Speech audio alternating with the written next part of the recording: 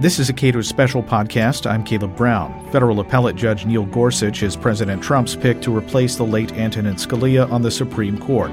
So what do his opinions indicate about his approach to the job? Cato's Ilya Shapiro comments. If Democrats are really concerned about Trump as president engaging in a wide variety of executive overreach, one might think that you want someone on the Supreme Court who seems less deferential to that kind of thing. And this guy seems like he has a record that speaks to that. Well, that is the $64 billion question. What happens when Trump realizes that all these wonderful judges that he's been advised to appoint and select from by the Federalist Society and the Heritage Foundation and others, and I approve of his list as well, for that matter. What happens when he realizes that those are the same types of judges that disagree with him on the scope of eminent domain and the Takings Clause or executive power or the Second Amendment or libel laws and all of these things that he controversially campaigned on?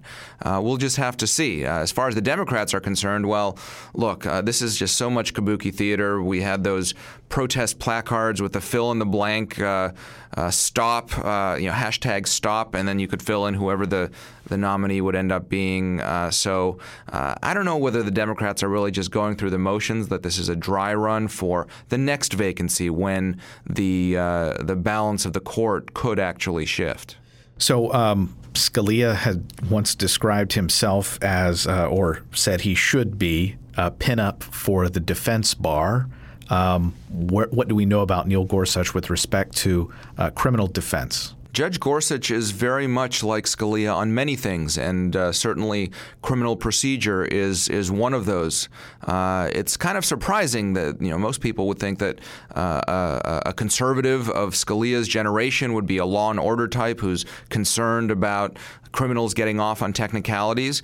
Well, there was no better friend of those constitutional technicalities than Justice Scalia. Whether you talk about the Fourth Amendment right to be free from unreasonable search and seizure, or the Sixth Amendment right to confront your accuser, and other things. And Judge Gorsuch is very much in that vein. He reads criminal statutes narrowly. If the government hasn't met its burden, then they're out of luck. If the statute is worded vaguely or broadly, he's not going to accept that. And he's written that even when he didn't have to, in separate concurrences or dissents from denial of en banc review, these kind of technical little opinions that don't draw that much attention. But a judge feels so passionately about this that he wants to plant a marker or a signal. And so on this issue, like many others, on the sorts of cases where it would be Scalia and Thomas joining the left, joining, say, Ginsburg and Sotomayor against the middle, I think Gorsuch would be very much of that type, as opposed to, say, an Alito, who's also an originalist of sorts and a conservative, but more deferential to law enforcement. So Chevron deference is something that Neil Gorsuch has been very critical of in opinions, but and of course that figured prominently in Obamacare cases. What does that mean going forward? Or right, what might that mean if he's confirmed? So Chevron deference is named after a 1984 case. And Justice Scalia actually did a lot to grow this doctrine, talks about how judges should defer to the considered wisdom of executive agencies unless those agencies' interpretations of the statutes that they're applying is arbitrary and capricious, which basically means unless you're completely crazy, you get to do whatever you want with these statutes. And the incentive then is for Congress to write vague statutes and blame the agencies when something happens that people don't like. This is something different and unique from a conservative or Republican nominee.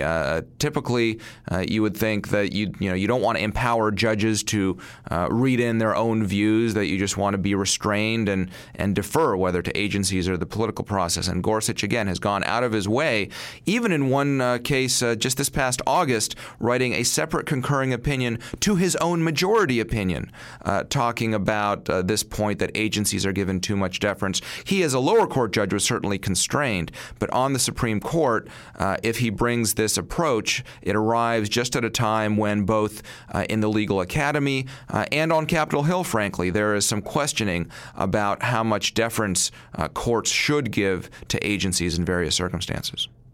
I've seen several references to, of course, Antonin Scalia, who Neil Gorsuch would be replacing if he is confirmed, to Scalia's writing style, very, I would say, aggressive, but a very wonderful style of writing. Why does it matter that people have such a high opinion of a jurist's ability to write like people want to read? Especially when you're on the Supreme Court, you're not just writing for the parties in front of you in the case you're deciding. You're not even just writing for lower court judges who are supposed to follow those rules or lawyers in terms of planning the litigation.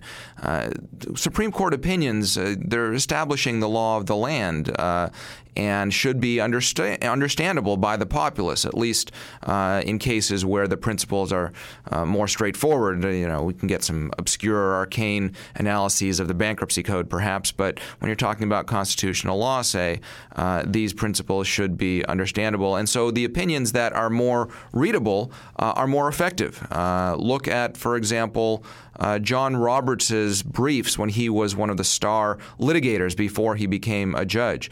Those briefs, on average, have clearer language with shorter sentences, the penny words rather than the dime words, as it were, than the average appellate practitioner. And the same thing for a judge. If you write clearly, you're more effective, whether people agree with you or not on a particular outcome. And so even more than Scalia, certainly there's parallels there, but Justice Kagan is also known for her writing and is very clear without the kind of acerbic bent that occasionally haunted Scalia's writing.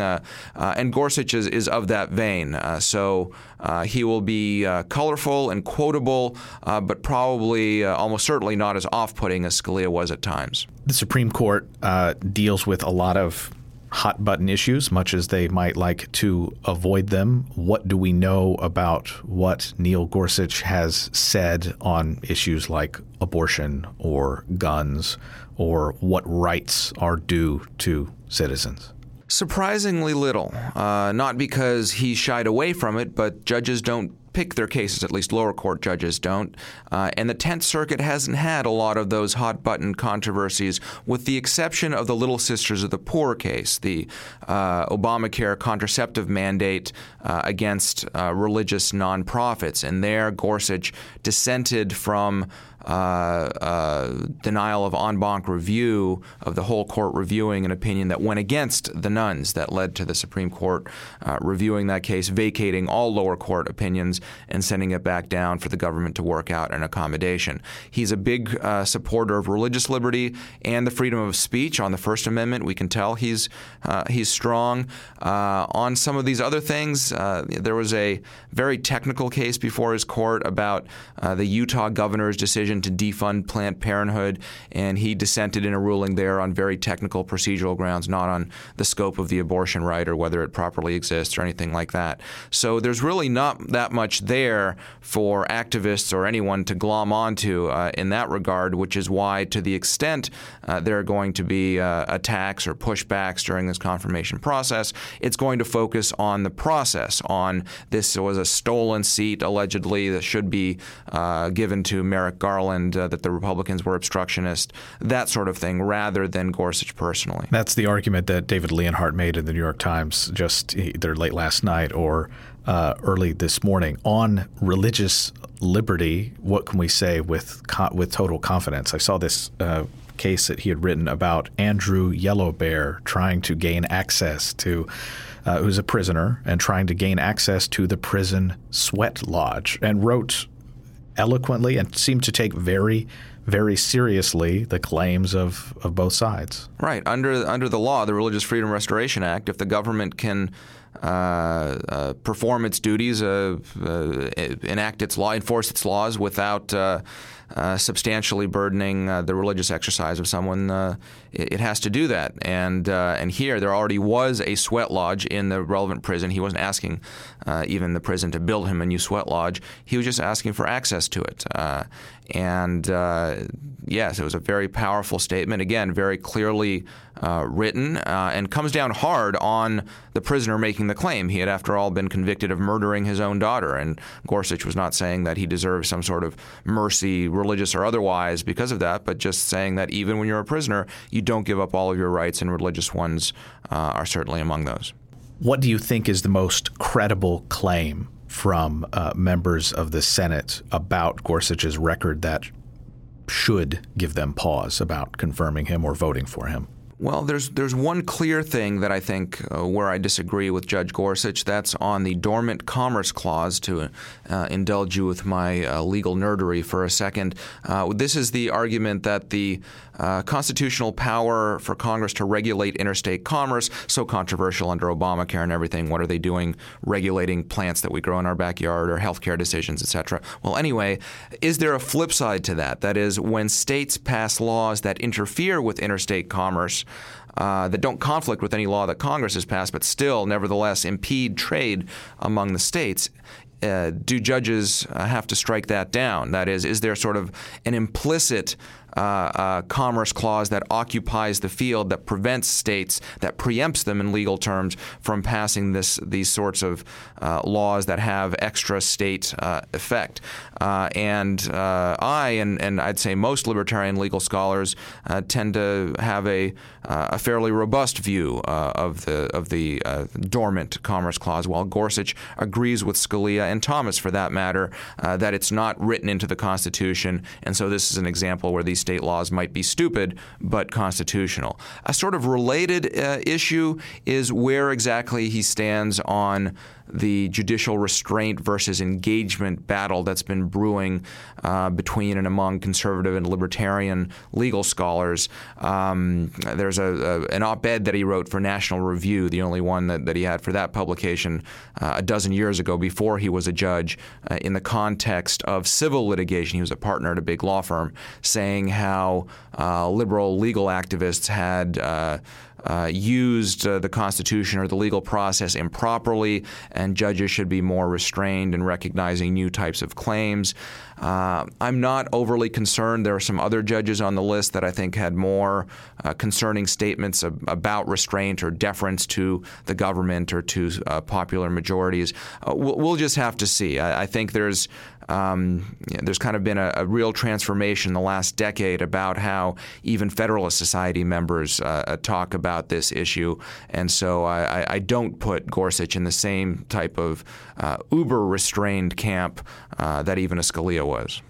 How does his nomination itself, we can just argue about Donald Trump as president, but how does his nomination speak to Antonin Scalia's influence on the Supreme Court, how it makes arguments, and how it addresses issues? Well, we're all originalists now. Even if you look at Sonia Sotomayor's confirmation hearing, she at least had to pay lip service to the idea that the Constitution means what it originally meant. And you look at the text, you don't try to imbue your own values, things like this, or the Heller case, the Second Amendment case in 2008, where both Scalia for the majority and Justice Stevens in dissent were talking about the meaning of the right to keep and bear arms. What does the militia clause mean in the 18th century? And that's, Gorsuch is very much a product of that. He's very much a product of the Federalist Society, I would say, not simply because Executive Vice President Leonard Leo was one of Trump's key advisors on this, but because Gorsuch, when he was in law school, was a member of the Federalist Society as a student.